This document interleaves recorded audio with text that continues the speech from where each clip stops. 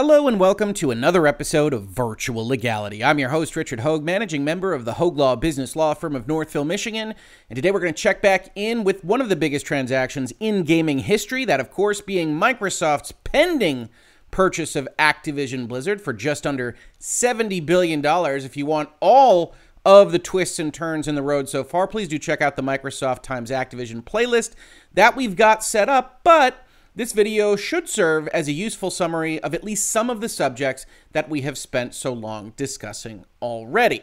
Now, because Activision is a public corporation in the United States, they have to file public documentation with the Securities and Exchange Commission, the SEC, in order to tell investors and prospective investors just what's going on. One of those things that they have to file is when they're going to request people, shareholders, investors in their company to vote on something. And we call that request a proxy statement. Now, you might recall here in Virtual Legality, we actually went over the preliminary proxy statement from the middle of February that Activision had put forth on this very webpage. It was this preliminary proxy statement that actually got them sued by a number of folks for claims that their proxy statement was misleading. That proxy statement hadn't gone out to investors yet, but those specific claims are still pending, as the definitive proxy statement was put up on their site, filed with the SEC as of yesterday. This is what we would expect investors of Activision Blizzard to actually receive. And though this proxy statement looks a lot like the proxy statement we reviewed earlier when we were talking about how this deal went down, it also includes a few additional nuggets of information, some of which is actually what happened in the last month since that preliminary document was originally filed. And I think there's a lot of useful stuff here. Certainly, a lot of folks are coming into my comments on social media otherwise to discuss the matter with me on when is this thing going to get done? What are the next milestone signposts that we are likely to see? And this is a big one. This is where Activision goes and tells its shareholders that you all need to vote for this merger. The board has negotiated it with Microsoft, but the board doesn't own the company. The board recommends that you, the shareholders of Activision Blizzard, approve this merger. If you don't, this merger isn't going to go through. Bad things are going to happen. And we're not going to cover all of that specifically in this document, as you might be able to see at the top of your screen here. It's 208 pages of material. To be fair, though maybe not a lot better, the statement itself is only about 110 pages. Then they affix the entirety of the merger agreement on to the back. We're not going to go over that at all. We've done that before in this playlist. But in the 110 pages of proxy materials here, there are some useful things to pull out. So let's take a look there. So first, you see the letters dated March 21st, 2022. It's to call a special meeting of the stockholders to be held at the end of April 28th, 2022, to be precise. At the special meeting, you will be asked to consider and vote on a proposal to adopt the agreement and plan of merger dated as of January 18th, 2022, which we refer to as the merger agreement by and among Activision Blizzard Microsoft Corporation, which we refer to as Microsoft, and Anchorage Merger Sub Inc., which we refer to as Sub, a wholly owned subsidiary of Microsoft. And if you're interested in why there are so many entities here, you can check out videos that we've done in the playlist that talk about how a reverse triangular merger works. And this is going to be affected as a merger, but for all practical purposes, if you're not invested in mergers and acquisitions law, then what you're looking at is Microsoft buying Activision Blizzard entirely. It will no longer be Activision Blizzard when this is all done. It will be a subsidiary of Microsoft. If the merger is completed, you will be entitled to receive $95 in cash. And the Activision Blizzard Board of Directors, after considering the reasons more fully described in this proxy statement, unanimously determined that the terms of the merger agreement and the transactions contemplated thereby are advisable, fair to, and in the best interests of Activision Blizzard and its stockholders, and declared advisable, approved, and authorized in all respects the execution and delivery of the merger agreement by Activision Blizzard, the performance by Activision Blizzard of its obligations thereunder, and the consummation of the transactions contemplated thereby, upon the terms and conditions set forth therein. So the board says, this is all good, this is good for the company, this is good for you guys, and so we're going to recommend that you vote for the merger agreement, for the compensation that's going to happen after that, and for an extension period for collecting 4 votes if we wind up needing one to actually get this merger across the finish line. Now, before we continue with this kind of discussion, the one thing I will note here is that it's still very likely that the shareholders are going to approve this, even with everything that we have seen happening with Activision, because, as many have pointed out in the comments, and is very often the case with public corporations of any type, a lot of Activision Blizzard is owned by what we call institutional investors, right? You see purchases made at the end of last year from Berkshire Hathaway, Capital Research, Nomura Securities. Their biggest owners are Vanguard, Capital Research, BlackRock, Fidelity. All of these institutions that, for the most part, aren't going to go against a board of directors recommendation. These institutions answer to their own equity holders, answer to their own fiduciary responsibilities, and so it's a little bit unusual to see them go against the board in massive, massive ways. Some of these are more activist than others. BlackRock is pretty known for activism in trying to get boards to do various things, but I would strongly suspect that what you will see at the top of May is the shareholders approving this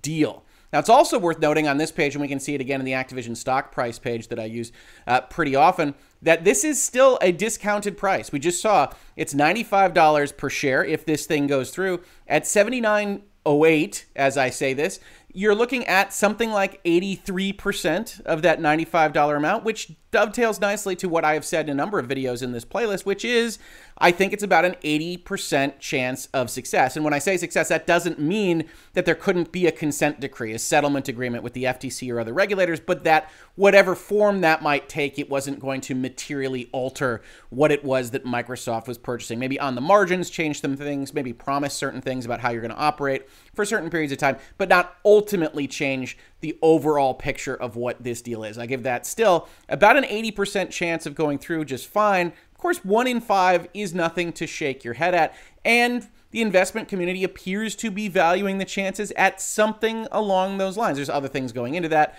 of course, besides just regulatory approval, but we still see a price that if you think this deal is 100% likely to go through, you're going to get a good discount on what would be $95 asset in your pocket. So it's still interesting. It's still an interesting state of affairs. You're also seeing some kind of time value of money incorporated here because we don't know when this is going to happen. A lot of people are asking me about that. We'll see that Activision itself says we don't know what is going to happen here, when it's going to happen, when regulators are going to approve these things. But we're also going to talk about the process a little bit, so maybe we can get a little bit of a feel for it. Now, as long as we're talking about investors, before we go back to the proxy statement, there are a couple of stories that I haven't touched on in this space because they just didn't fit in to the scheduling that I was doing, and they weren't big enough for videos on their own. But one of those is what the Wall Street Journal reported a couple of weeks ago. Federal prosecutors and securities regulators are investigating large bets that Barry Diller, Alexander von Furstenberg, and David Geffen made on Activision Blizzard Inc. shares in January, just days before the video game maker agreed to be acquired by Microsoft Corp., according to people familiar with the matter. And Ars Technica picks up the reporting there. It says film and music executive David Geffen, broadcasting executive Barry Diller, and Diller's stepson Alexander von Furstenberg collectively spent over $108 million to buy $40 share call options of Activision Blizzard stock on January 14th, according to the report. On January 18th, when the Microsoft merger plans were announced, those shares rose 26% to $82.31, representing an unrealized gain of about $60 million for the three investors. Obviously, it's a little bit lower now, as we were just discussing. The value of those options could increase further if the merger goes through at Microsoft's proposed per share price of $95. And of course, we just talked about, of course, in an inflationary environment, that's not quite how things are going to work. There's a discount for that value of money and the fact that this might take a year or more from now. But certainly worth noting that in respect of a company that has all these sorts of issues with public views on how it's operating, there is an open investigation apparently about whether or not some insiders at Activision handed over information about what was happening here, right? So if you're looking at this chart, you're talking about somebody that bought in here. They paid extra money to get calls that were actually lower than this. And then a couple of days later, this happens. And they can divest themselves, they can keep them, whatever it is that they're going to do with those contracts. This is the kind of thing where an insider can tell you, hey, we got a deal cooking, Microsoft's going to announce it tomorrow, and this is what insider trading laws are all about. Now, people have also asked me whether that would scuttle the deal. No, this is bad actors within the company, potentially. You could have lawsuits and things like that, but as we will see as part of this discussion, Activision already has a whole ton of lawsuits about this transaction, about their employment principles, about harassment, and all sorts of stuff. So in actuality, one of the reasons why this deal might go through potentially even more easily than it would otherwise is that there's probably a class of investors that want to wash their hands of all this. When we go and we look at the regulator section, when we go look at the legal section, you'll see just a whole ton of lawsuits and problems that Activision Blizzard has right now, many of which, of course, we know from our discussions here in virtual legality.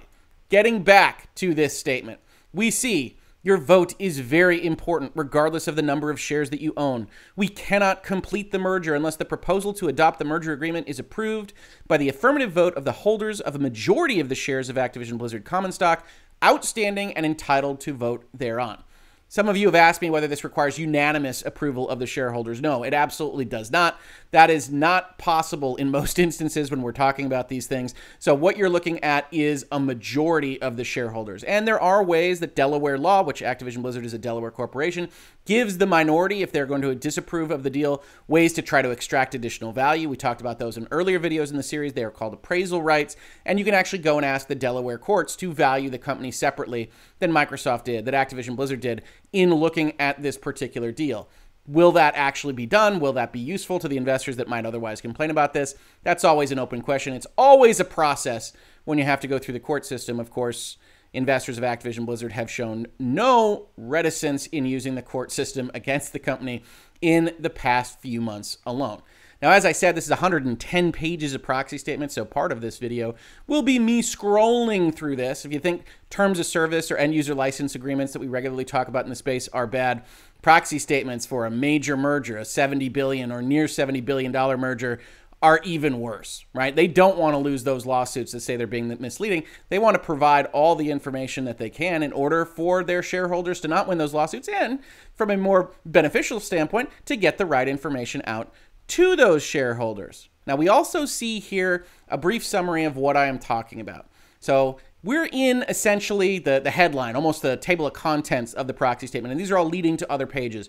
You see regulatory approval, see page 69, legal proceedings regarding the merger, see page 71. We're going to check on those pages as we talk about them in this video. But we can also get a lot of information from these summaries. So the regulatory approvals are exactly as we've discussed before. Under the merger agreement, the merger cannot be completed until the applicable waiting period under the Hart-Scott-Rodino Antitrust Improvements Act of 1976 as amended, which we refer to as the HSR Act, has expired or been terminated. So we'll talk about that process a little bit more in order for everybody to be on the same footing here when we talk about the dates that just happened. And the approval or clearance of the merger has been granted under the antitrust and foreign investment laws of certain specified countries. For more information, go see page 69. On the legal side, you get a very good summary of what is happening here at a very high level. Following the announcement of the transaction, complaints were filed in the United States District Court for the Southern District of New York, the United States District Court for the Eastern District of New York, the United States District Court for the Central District of California, the United States District Court for the Eastern District of Pennsylvania, and the United States District Court for the District of Delaware against Activision Blizzard and its directors. And then they give you the citations for all of those. The complaints each assert violations of Section 14A and Section 20A of the Exchange Act, which we went over when we talked about shareholders suing Activision Blizzard on these grounds, and allege that the preliminary proxy statement filed in connection with the proposed transaction between Activision Blizzard and Microsoft omitted certain purportedly material information which rendered the preliminary proxy statement incomplete and misleading. Specifically, the complaints allege that the preliminary proxy statement failed to disclose material information regarding the sales process, Activision Blizzard's projections, and the financial analyses of Activision Blizzard's financial advisor. The complaints seek, among other things, an order to enjoin the transaction unless and until additional disclosures are issued, and, if the transaction closes, damages. The Watson complaint, one of these specifically cited, also alleges that Activision Blizzard's directors entered into the transaction for self-interested reasons, including receipt of personal benefits in the transaction. It is possible additional lawsuits against Activision Blizzard, the Activision Blizzard Board of Directors, or Activision Blizzard's officers may be filed prior to the consummation of the transaction. So you actually have one of these complaints alleging a breach of fiduciary duties of the Activision board directly. We talked about that kind of concept earlier in this space in a video we did with a thumbnail called How Phil Hustled Bobby. That hustled there being of two uses, primarily meaning that Phil Spencer and Microsoft, more specifically, were making Activision Blizzard act very, very quickly. That this was all coming together very fast, and they were putting doomsday timers on the offers that they were making in order to exert pressure. Nothing wrong with that. That's deal making. That's negotiation. But that is a part of this story. Now, as I mentioned in that video, I also wasn't terribly impressed by the summary of how the price was negotiated. And as it turns out, some folks at Activision Blizzard are looking through their books and records to determine whether or not there is a complaint to be made against Mr. Bobby Kotick individually. Following the announcement of the transaction, Activision Blizzard also received demands from purported stockholders for books and records pursuant to 8 Delaware 220, which is a specific portion of the law that says a shareholder of a company is entitled to books and records for any legitimate purpose. Among other things, the demands seek to investigate purported breaches of fiduciary duty related to the proposed transaction. Specifically, the demands seek to investigate Mr. Kotick's role in the proposed transaction, with one of the demands alleging that Mr. Kotick's position at Activision Blizzard was at risk given workplace issues, and he chose to pursue a transaction rather than resign. Such demand further alleges that Mr. Kotick agreed to a price range without authorization from the Activision Blizzard Board of Directors, and that the Activision Blizzard Board of Directors allowed Mr. Kotick to control the transaction process, that they weren't doing their proper job to rein in one individual who isn't the Board of Directors. Such demand also alleges that the transaction price is inadequate because Microsoft's opportunistic offer took advantage of Activision Blizzard's purportedly depressed stock price, and that management may have attempted to validate the consideration through downward adjustments to the long-range plan. Now, if you watched our video earlier on here, you will note that those are almost to an exact point exactly the kinds of complaints that I had with the way that this particular deal was discussed. Setting the prices early, not negotiating properly, and then reference to the fact that once that number comes in, you start to get little bits and pieces of the financial advice saying, hey, we're not worth what we thought we were. That price should be a little bit lower, which in the right context, from a certain point of view, some mass media products might suggest, you could say, hey, are you guys actually pushing for a lower evaluation in order to justify the price you are going to recommend to your shareholders? I don't know whether that will go anywhere. That doesn't appear to be a part of a pending litigation, but simply shareholders asking for this information, and whether Activision is going to give it to them is an open question in of itself. If they don't, and there's a legitimate reason for asking for it, then you'll have another lawsuit saying that they're violating this specific section of the Delaware Code and that they owe this given shareholder that information. In addition, and this might be the shortest summary of what we've talked about now for getting close to a year, we are subject to legal proceedings regarding workplace and employee concerns.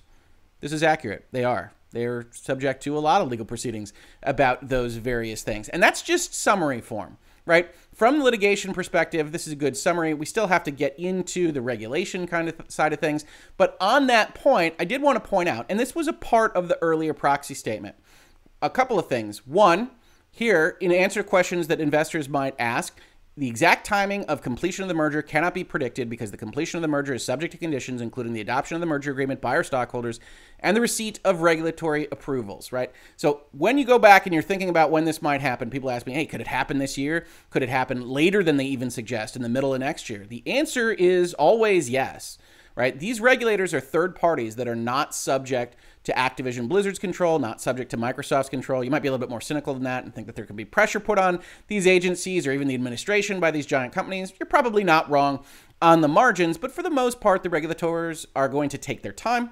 And as we've seen in this given environment, they are going to push for potentially more aggressive use of antitrust law and the review process that they're currently engaged in with tech companies and really with everybody, at least based on the saber rattling that has been done by the FTC of late. Now, we have a long list of reasons why the board gives that they are approving and recommending for the shareholders' approval of this particular deal. Among them are the fact that this is a premium to the market price. The one that they like to jump out at you is 45% more than the price on January 14th, a couple of days before the deal was announced. Big premium. But the first bullet here actually belies what's happened here a little bit. Approximately 19.8% over the volume-weighted average closing stock price for the one-year period ended January 14th. So as we've talked about when we've looked at this price, there's a whole bunch of time before this deal goes through where the actual value of Activision was more. That what happened here is that this is their big troubles period, when everything happens with the DFVH, when their responses are terrible, when the messaging is god-awful. And then this jump up really only takes them back to where market level was in the same calendar year, and to some extent less, right? So when we talk about $95 a share, we find ourselves at this number here, And there's already days earlier in the year that was happening. So when you're going to volume weight based on share transactions and outstanding shares, etc., over the course of an entire year, you have to include this whole period when $95 really wouldn't have been a premium at all. So it's a premium at the end. We see that from these premiums from 45% on January 14th, from 50% on volume weighted over the 30 days before then. But over the course of the year, it doesn't look that great. And again, you're supposed to put all this information out here. This is them being transparent, but that's how this deal went down. And that's why you see some irate shareholders talking about the price in particular. They, of course, value the fact that the form of consideration is all cash. They believe it represents fair value, and fair value is a pretty broad thing, which we've talked about earlier. So yes, this deal price is fair. The question is whether it's maximizing and whether the board did enough in maximizing that price. They say they believe there's growth, that Activision Blizzard's business will be an important focus of Microsoft's growth strategy. Not entirely clear how that's helpful to shareholders that won't any longer have a position in the company. Activision Blizzard's customers will benefit. Again, not really anything that the shareholders will be terribly interested in. The possibility that if the Activision Blizzard board of directors declined, there may not be another opportunity for Activision Blizzard stockholders to receive a comparably priced transaction, which is part of the story as well, because they went out and shopped it a little bit, and you do question whether or not their heart was in it, but they cut off one of the more likely potential other acquirers because Microsoft was pushing them on timing. Again, you can check that out in my earlier video.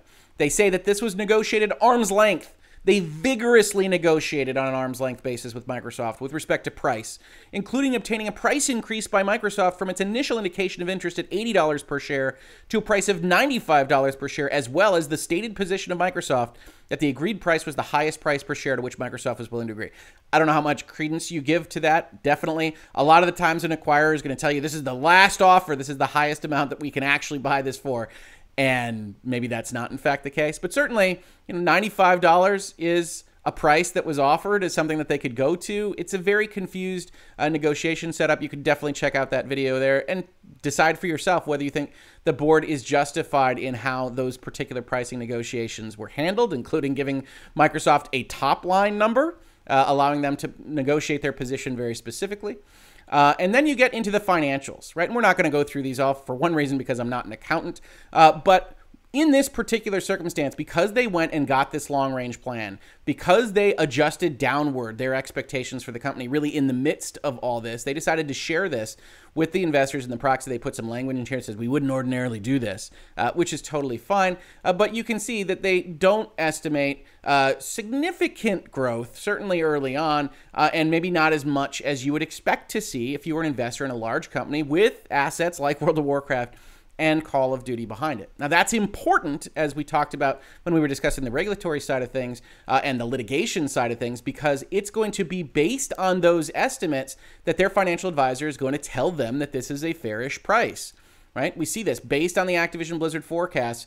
We can start to use various ways of calculating value of a company to say, well, if your forecasts are right, your company's worth $69 to $89 a share in 2022, and really $77 to $91 a share in 2023, probably not even taking into account what would be a rapidly inflationary environment starting especially in this year. Then we can compare these various things to other deals, including Take-Two buying Zynga, Electronic Arts buying Glue, Electronic Arts buying Codemasters, Microsoft buying ZeniMax, pretty important. And we can put all those together and we can find that if you multiply their earnings, and I'm not going to go into all the financials here, but if you multiply their earnings to get to a purchase price, you can see that these purchase prices were all set in a range of between 5.6 times that earnings to 29.9 times those earnings. And what these analysts did is that they said, well, we're going to kill the outliers. And so we're going to say it's going to be between 14 times and 20 times. Maybe that's good. Maybe that's not. And at that particular range, you've got an earnings multiple that goes between $72 per share and $99 per share, with, of course, the merger consideration being $95. So that falls within the range, and we can justify it. How all these things are arrived at, exactly which one of these was 5.6 and 29.9, including ZeniMax. This is the most interesting one, right? This is a comparable type of deal made by the acquirer that's actually purchasing you. It isn't separately called out. It would be interesting to see where in that range this particular deal falls. That isn't provided for us. And if you look at things in other ways, if you calculate using different methods, you can come up with a purchase price of $84 to $123 per share. And of course, merger consideration only $95. All of this kind of angels on the head of a pin. We're evaluating $95 only, but the board is trying to show you exactly what they were working with. Remembering again that long-term plan and those estimates for future revenues were reduced as part of this process, as they themselves state when they're describing how the merger worked. Then we get to the regulatory things, which are, of course, the focus of everybody this week or these past few days, and why I wanted to make this video to inform you as to what was going on here. And that is, of course, with respect to our friends at the FTC. Right? If you don't remember, or if you haven't been with us in a while in Virtual Legality, we generally go over what the Hart-Scott-Rodino requirements are from the Federal Trade Commission. Now, you might also notice they've changed their formatting on this page, so you can see different administrations emphasizing different things, even with their summaries of these various items. But the most important thing is when you've got a deal above a certain size, and just under $70 billion is most definitely above that certain size, both parties have to send in a notice to the Federal Trade Commission and the Department of Justice, and then when that happens, they will evaluate whether or not they think there is a chance that competition will be negatively impacted. You might see this described as monopolizing, but most importantly, it's will competition be negatively impacted? And it doesn't have to be across all of gaming. It can be in very specific business lines, as we'll see described in this particular document. And they have a 30-day window to do that. For most transactions requiring a filing, both buyer and seller must file forms and provide data about the industry and their own businesses. Once the filing is complete, the parties must wait 30 days, 15 days in the case of a cash tender offer or bankruptcy, or until the agencies grant early termination of the waiting period before they can consummate the deal. As we've talked about in the past, in the United States, under Hart-Scott-Rodino, the FTC and the DOJ don't approve mergers in America. They instead just let windows expire. So if they don't cut off your deal within this 30-day window, if they don't ask for more information, more on that in just a second, then you can go forward with your deal. Now, it doesn't change anything with respect to whether or not they can sue you after the fact. We'll talk about that as well. But you can go forward without violating this particular provision. Step 2, you get clearance to one antitrust agency. Parties proposing a deal file with both the FTC and DOJ, but only one antitrust agency will review the proposed merger. Staff from the FTC and DOJ consult, and the matter is cleared to one agency or the other for review. This is really putting paid to the lie that you saw in various gaming journalism outlets earlier in this process that suggested that it was really wild that the FTC was going to review this and not the DOJ. Nothing could really be further from the truth. This is the total normal process that happens, and the FTC has taken a specific interest in tech cases of this type, and it's honestly what we would have expected from the start. Then, step 3, the waiting period expires or the agency issues a second request. After the preliminary review of the pre-merger filing, the agency can terminate the waiting period, allow the initial waiting period to expire, or issue a request for additional information, quote-unquote second request, to each party asking for more information. A second request typically asks for business documents and data that will inform the agency about the company's products or services, market conditions where the company does business, and the likely competitive effects of the merger. The agency may conduct interviews, either informally or by sworn testimony, of company personnel or others with knowledge about the industry. So understand what this process looks like. You file some documents with the FTC or the DOJ. They evaluate them 90-some-odd% of the time. You're just going to be allowed to do your deal. In those cases where you're not, they're going to ask for more information, and then things get real. They can conduct interviews. They can go ask not just the parties to the transaction, but other parties in the market for how they view this particular transaction, what competition looks like to them, how they think it will be impacted. This is why Microsoft, when they are announcing this thing, says we're trying to get it done by the middle of next year, because this is a process. And this process doesn't have a set period of time to end. Right, the earlier process is 30 days from when you send them that initial document. This one is 30 days after both companies have substantially complied with the second request. So here, the FTC can put forth all these documents, all these interviews, all these things that they want from these companies, and then they're the sole arbiter of when the companies have substantially complied. So this is much more like a litigation discovery process at this point, with Microsoft and Activision and whole legal teams and financial teams and everyone else putting together documents, going to data rooms, doing various things for the FTC. And that's going to take, for a $70 billion deal of two massive corporations, months and months and months. In all likelihood, it's going to take at least 3 months. And at that point in time, if the FTC wants to pursue something, you find yourself here in step 5. They can either close the investigation, whereupon Microsoft and Activision Blizzard can just proceed. They can enter into a negotiated consent agreement, which is the settlement concept, or they can seek to stop the entire thing by filing for preliminary injunction in federal court. Now, interestingly enough, there's actually a bill that's been proposed in Congress, which I don't think has any chance of going through, but which I will cover if it looks like it will go through, that is seeking to change this and allow the FTC to block things without a court order.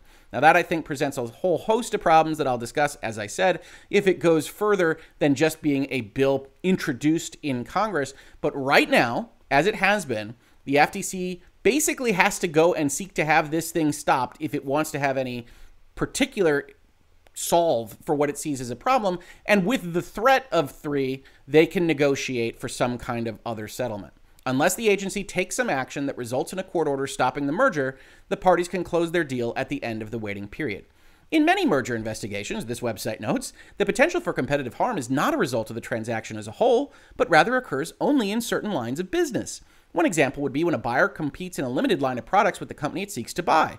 In this situation, the parties may resolve the concerns about the merger by agreeing to sell off the particular overlapping business unit or assets of one of the merging parties, but then complete the remainder of the merger as proposed. We saw this with Disney buying Fox, being asked to divest certain of Fox's assets. Many merger challenges are resolved with a consent agreement between the agency and the merging parties. This is what you also see Microsoft talk about in public, saying, hey, we don't think we need a consent decree, because that's a legal document, that's binding, that's a problem. We don't like that. We'll have some informal promises, we'll have some meetings with you, FTC. We'll make sure that you feel like everything's going to be okay, but we'd really prefer not to go through a legal consent decree if we can avoid one. That's why you see the public relations press. That's why you see Microsoft go out there with all the Call of Duty stuff and other stuff that you have seen in the past couple of months. But it's important to note, all of this paragraph is suggestive of an FTC that's looking at things a little bit more aggressively and wants to point out that the question here doesn't just end when we say, well, Microsoft will only be the 3rd biggest gaming company. It's actually a question about how that tech works, exactly what they're doing with servers, whatever else it might be, whether Game Pass is something that's a specifically different business line and whether the FTC will characterize it as such, et cetera, et cetera. One thing I have said in this space, however, even giving an 80-20 chance of success, is that there was no chance in my mind that this deal at its size for this industry, based on a tech company acquirer, was not going to get this second look, was not going to get this second request from the FTC. And lo, that's exactly what has happened. Activision Blizzard and Microsoft have agreed to use their reasonable best efforts to comply with all regulatory filing and notification requirements. These approvals include approval under or notifications pursuant to the HSR Act and the competition laws of the European Union, the United Kingdom, China, and certain other jurisdictions. If and to the extent necessary to obtain regulatory approval of the merger, Microsoft sub and solely to the extent requested by Microsoft Activision Blizzard will offer, negotiate, commit to, and effect by consent decree, hold separate order or otherwise, the sale, divestiture, license, or other disposition of assets, and any other restrictions on the activities of Activision Blizzard. Notwithstanding the foregoing, Microsoft is not required to offer, negotiate, commit to, effect, or otherwise take any action that would reasonably be expected to have a material adverse impact on Activision Blizzard and subsidiaries taken as a whole, have a material impact on the benefits expected to be derived from the merger by Microsoft, or have a more than immaterial impact on any business or product line of Microsoft. Said another way, these parties have put in their contract and by agreement that they will work with each other on consent decrees and what to file and how to get this across the finish line with these various regulators, but Microsoft doesn't have to just agree on something that would absolutely eviscerate whatever value they would gain from this particular transaction. And then you might find yourself in a dispute about whether or not Microsoft owes the penalty money between $2 and $3 billion to Activision, depending on how such a deal failure would go down. More importantly, for purposes of this conversation and the timing conversations that have been asked of me, on March 3rd, 2022, Activision Blizzard and Microsoft each received a request for additional information and documentary material, which we refer to as a second request from the FTC in connection with the FTC's review of the transaction. The effect of the second request is to extend the waiting period imposed under the HSR Act until the 30th day after substantial compliance by Activision Blizzard and Microsoft with the second request as determined by the FTC, unless the waiting period is terminated earlier by the FTC or is otherwise agreed between the parties and the FTC. Completion of the transaction remains subject to the termination or expiration of the waiting period under the HSR Act and the satisfaction or waiver of the closing conditions specified in the merger agreement. The parties expect to complete the transaction in Microsoft's fiscal year ending June 30th, 2023, which is exactly what they predicted in their initial press release and the agreement itself. So, to make an important point here, Nothing has changed based on this particular second request. This is what Microsoft anticipated. This is what Activision Blizzard anticipated. This is what I anticipated. So that 80-20 is still there. The timeframes that have been proposed so far still there. Everybody was acting on the assumption that this would happen. And as it turns out, rightly so. Now, they also note, and this is something that I think especially international viewers of virtual legality don't necessarily understand or find very unusual, at any time before or after consummation of the merger, notwithstanding the termination of the waiting period under the HSR Act, so notwithstanding that they don't do anything to stop us, the FTC or the Antitrust Division of the DOJ could take such action under the antitrust laws as it deems necessary or desirable in the public interest, including seeking to enjoin the completion of the merger, seeking divestiture of substantial assets of the parties, or requiring the parties to license or hold separate assets or terminate existing relationships and contractual rights. Regardless of whether this all goes through, the FTC or the DOJ could change its minds the day after, or as we see with Facebook, 5, 6, 7 years after. At any time before or after the completion of the merger, and notwithstanding the termination of the waiting period under the HSR Act, any state could take such action under the antitrust laws. State AGs could decide to try to make an example of Microsoft or Activision Blizzard. And such action could seeking to enjoin the completion of the merger or seeking divestiture of substantial assets of the parties. And private parties may also seek to take legal action under the antitrust laws under certain circumstances. Hey, maybe Epic joins the fray. They like a good antitrust lawsuit, right? Who knows? The point is that this really doesn't come out from under the potential problems of a regulator acting for a considerable amount of time.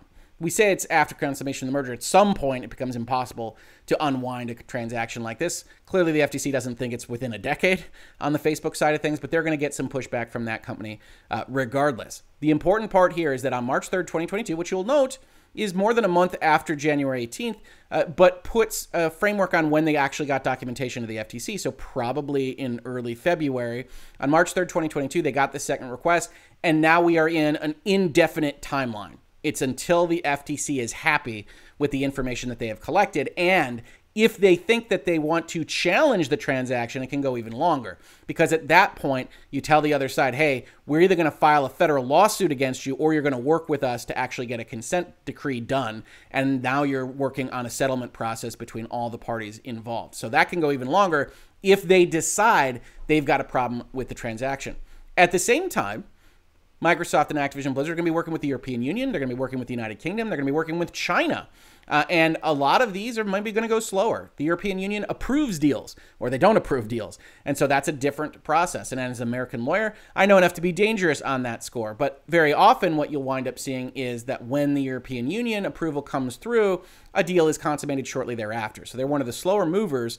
And we should be following when, if ever, they actually wind up approving this deal the way Microsoft or Activision Blizzard might otherwise want it. Now, they do say to their shareholders, although we expect that all required regulatory clearances and approvals will be obtained, we cannot assure you that these regulatory clearances and approvals will be timely obtained. We have no idea when they'll come. We're not in control of those agencies. Obtained at all. Or that the granting of these regulatory clearances and approvals will not involve the imposition of additional conditions on the completion of the merger or require changes to the terms of the merger agreement. And that's the proper kind of disclosure. We can't tell you what we don't know about these third-party regulators, especially the foreign jurisdictions, but even the United States. You don't know what the FTC is going to do. You don't know what any given person at the FTC is going to do, or whether there'll be a new executive order from the Biden administration that tells them that they should be looking at things in a different way.